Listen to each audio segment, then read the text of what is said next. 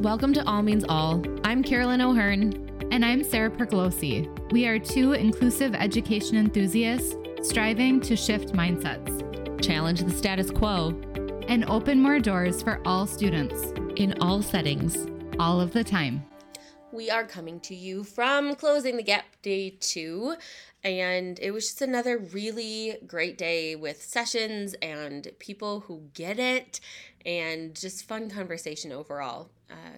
The session we went to this morning was in the assistive wear sponsored room, and it was Erin Sheldon. And if you've never heard Erin Sheldon speak on behalf of assistive wear or just on anything to do with her daughter, who's an AAC user, and the experiences that they've had together, I highly recommend seeking out anything that has Erin Sheldon's name on it or in it, or has her be part of it.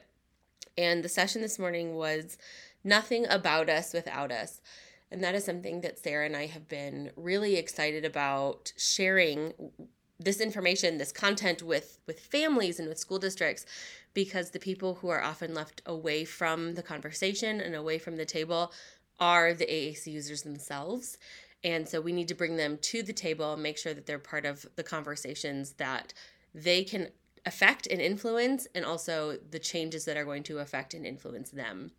And one of the quotes that Erin said this morning was, "The root of being human comes down to who has the right to make decisions. When we remove that right, we strip them of their personhood." And Sarah, this is so important because when we think about IEP meetings, or we think about students with complex communication needs in a school building or at home or out in the community, so often, because they might be an emerging communicator, we just make decisions for them. Or maybe we offer them two choices.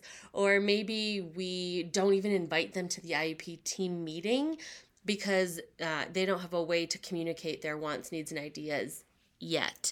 And that's just, it's doing these individuals such a disservice, because we need to be teaching them that their role is to be at the table and they are valued and it's their life, and we need to make sure that they have a way to help make their own decisions throughout life and start them young. And Carolyn, I don't even think it's just a disservice to those students. I think it's a disservice to the educational team. Mm-hmm. We can so often, one of the things Erin talked about is there's a difference and a balance that we have to have between what's important to that student, right? So that is really student-led, what is important to me as a learner. But it's also important for us to balance that with what is important for that learner. And we can't find out as a team, as a parent, what is important to our student, our child, without having them there and giving them a way to voice what it is that they want, how they want to direct their care, what classes they want to be in, what they like, what they don't like. And if we as educators are like, you know what, we really don't know, well, then the challenge is figuring it out and not giving up until we have a way to find that. And Erin brought up a really great example of figuring out this balance of important to and important for her daughter, when she's saying, as the mom, what's important for my daughter is to learn literacy skills and to have a robust communication system with her at all times. But to her daughter, what was important to her in that example was that she wants to be included at lunch, and she wants to talk about what classes that she wants to be part of, or what peers are with her during the day. And so it's just this disconnect in most scenarios, that we think we're doing what's best for these AAC users, these complex communicators, when in reality, we might be overextending our decision making and not letting them come to the table and finding that balance. I mean, Erin said it so nicely, and I'm going to butcher it completely here, but she's the mom. She's going to have that final say. She's going to have that ultimate decision-making power, but she needs to have her daughter's input in that decision. And especially while her daughter was growing up, yep, I'm mom, I get to make these decisions, but then she's involved in this and understands that her voice has value. So now that she's an adult, the daughter does have more of a role in making that final decision and knowing, who gets to be her caretaker, who goes to the doctor with her, who's picking the clothes that she wants to wear for the day. And so again, it goes back to how many decisions we make on a daily basis And then just because we are interacting with individuals who may have complex bodies or complex communication, that we just strip them of being able to make as many decisions because we might think that they're not ready, when in reality it's not true and we haven't provided them with those opportunities yet. And I think one of the things that really hit hard for me is when Erin talked about how we historically do a really poor job as educators of teaching, explicitly teaching, and creating authentic opportunities for all of our students to learn how to make choices, express their opinions, what they like, what they don't like. And how if we have students who have communication needs, the importance of starting young and not just, I'm not talking, small, minimal options and opinions, but really teaching them. We spend so much time teaching requests, and by and large, kids request, right? I'm going to go over and get what it is that I want. We need to do a great job at teaching our students how to express what they don't like, how to be active communicators versus always putting them in that passive role. And I think it's, as you're listening to this, think about how are you intentionally building those opportunities for the students that you work with? How are you having these conversations with families? We're both moms and definitely do a lot of things wrong as a mom. But a lot of what we're all trying to do is teach our children how to make decisions, how to take in the information, who to consult, what are those next steps, and it should be the same for our AAC users. So Carolyn, after Erin's session, I popped over to a session by CAST. It was all about empowering an army of squeaky wheels. Squeaky wheels? What does that mean? Well, that title got my attention. Of course. And it was really about how do we build inclusive technology systems. And it's really flipping it from this is for one or for some to really thinking about how can we incorporate inclusive technology that works for most and then modify that to be assistive technology for those students that truly need it. And a lot of what we talked about was shifting mindsets of adults. That we so often, there's so many examples of people who talked about, they're working with staff who feel that if a student uses text to speech, that it's cheating. That, writing is writing with a pencil or typing on a keyboard, and that is what it is. So we talked a lot about the importance of having the conversations to shift those mindsets. And one of the things that the presenter, Tara Kershayan, said was that the barrier is not the student, it's in the environment and how we are designing it. Yeah, that's big, isn't it? Because so often it's framed from teachers or behavior coaches or parents or whomever that we have a student who's demonstrating an issue or has a behavior, rather than saying how can we adapt the environment to make it more engaging, to provide them with the supports to be successful.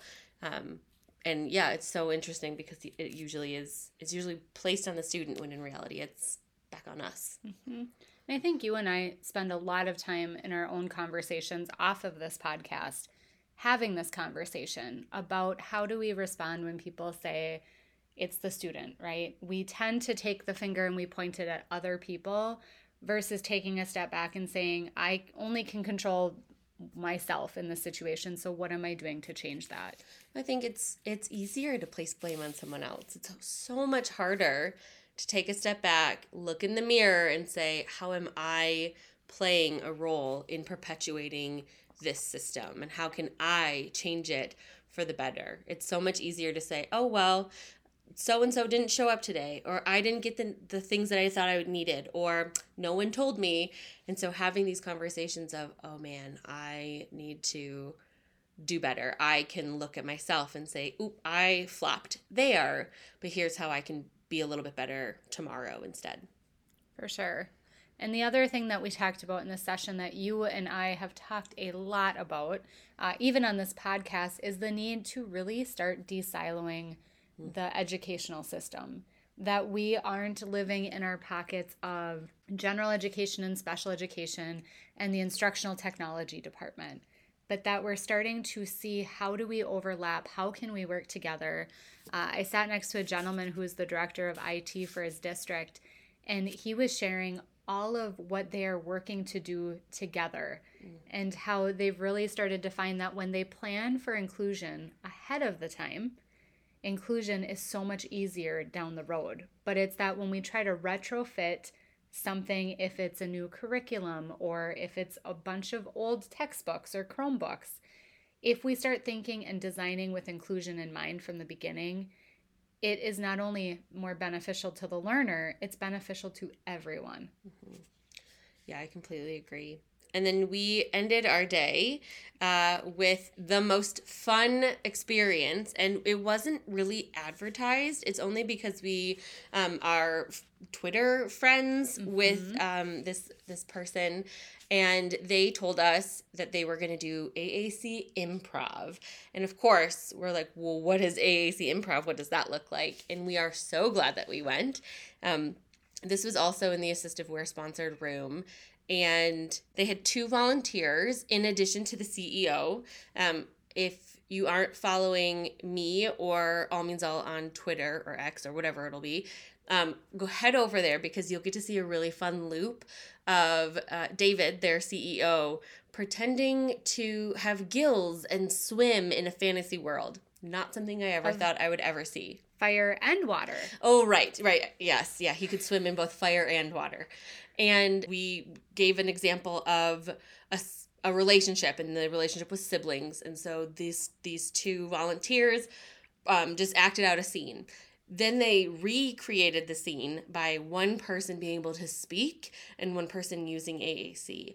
And I really think that highlighted how fast communication happens because the person who was able to speak was just filling in the silence, and I'm still going to go and I'm still talking. And I don't even know if she recognized she did that, but she was just like, okay, as you're forming your thought, I'm going to keep filling in some things with some spoken language. And so it was fun to see that. Then there was it was just like chaos. The next one was absolute chaos. That's where that loop came from, where it was once upon a time in a fantasy world, and that was one person, and then another person using AAC added another sentence, and then they added another sentence. Meanwhile, David is just acting out what they're saying that he's doing. And so they got to think of some really fun creative pieces to it. But the final component, which we were really excited about and hadn't thought about before, was every person who came to this performance had a blank sheet of paper in front of them, and they had to write down one word. Sarah, what word did you write on yours? Carolyn, I borrowed your word, and I wrote yet. Of course. I forgot that that's what you wrote. And I wrote ping pong because we are, very serious over here at 4 p.m. And so they took these words that the audience created, and they selected 20 words, 22 words from all of the words that they had, put them up on a board, and then, yes, asked for a setting. And so the people reenacting or recreating the scene were at the zoo, and they could only use the words that we came up with, which I thought was so interesting to highlight the fact that we do this to our students and our complex communicators all the time by saying, I'm going to give you this many words. I'm going to give you a choice board or an activity board or a core board that's limited and say, here, you can only talk about what's here on this board, and that's it. And because we didn't know that's what the activity was for, the words up there were amazing. Gremlin, elephant, popcorn, explosion, assassin, reveal, not. There was not, which I thought was very helpful. But just so interesting to see them on the fly, which is very, that's the whole part of improv, but on the fly using this makeshift communication board and just, again, representing and reflecting on how we do this, and we need to be more conscious about the words that are available to our AAC users. We have those words there, right? But we also saw some sign. We saw somebody signing yes. You saw gestures. A lot of, yes, I was just going to say gestures yes. and nonverbals. And the other thing for me taking away was not only the limited vocabulary, it was think about how much fun this would be for our students to do. To sit down with their devices, it's socially motivating. It's a great way to sit and play and have fun. It's an awesome way to invite families and parents and educators and paraprofessionals. get the OT and the PT in. And just, it doesn't always have to feel like work or I'm going to explore the system. Sit down. We talked yesterday about bringing our devices to the bar and just communicating and having fun. So Carolyn, we're wrapping up day 2 at Closing the Gap. And every time we come to a conference like this, it reminds me that there are so many others who are as passionate and as committed to this work as we are. And it's a great way to end a day when you can sit back in a room and listen to a bunch of people giggle and laugh and have fun well after the conference is over. Just focus on creating really inclusive and fun learning environments for everyone.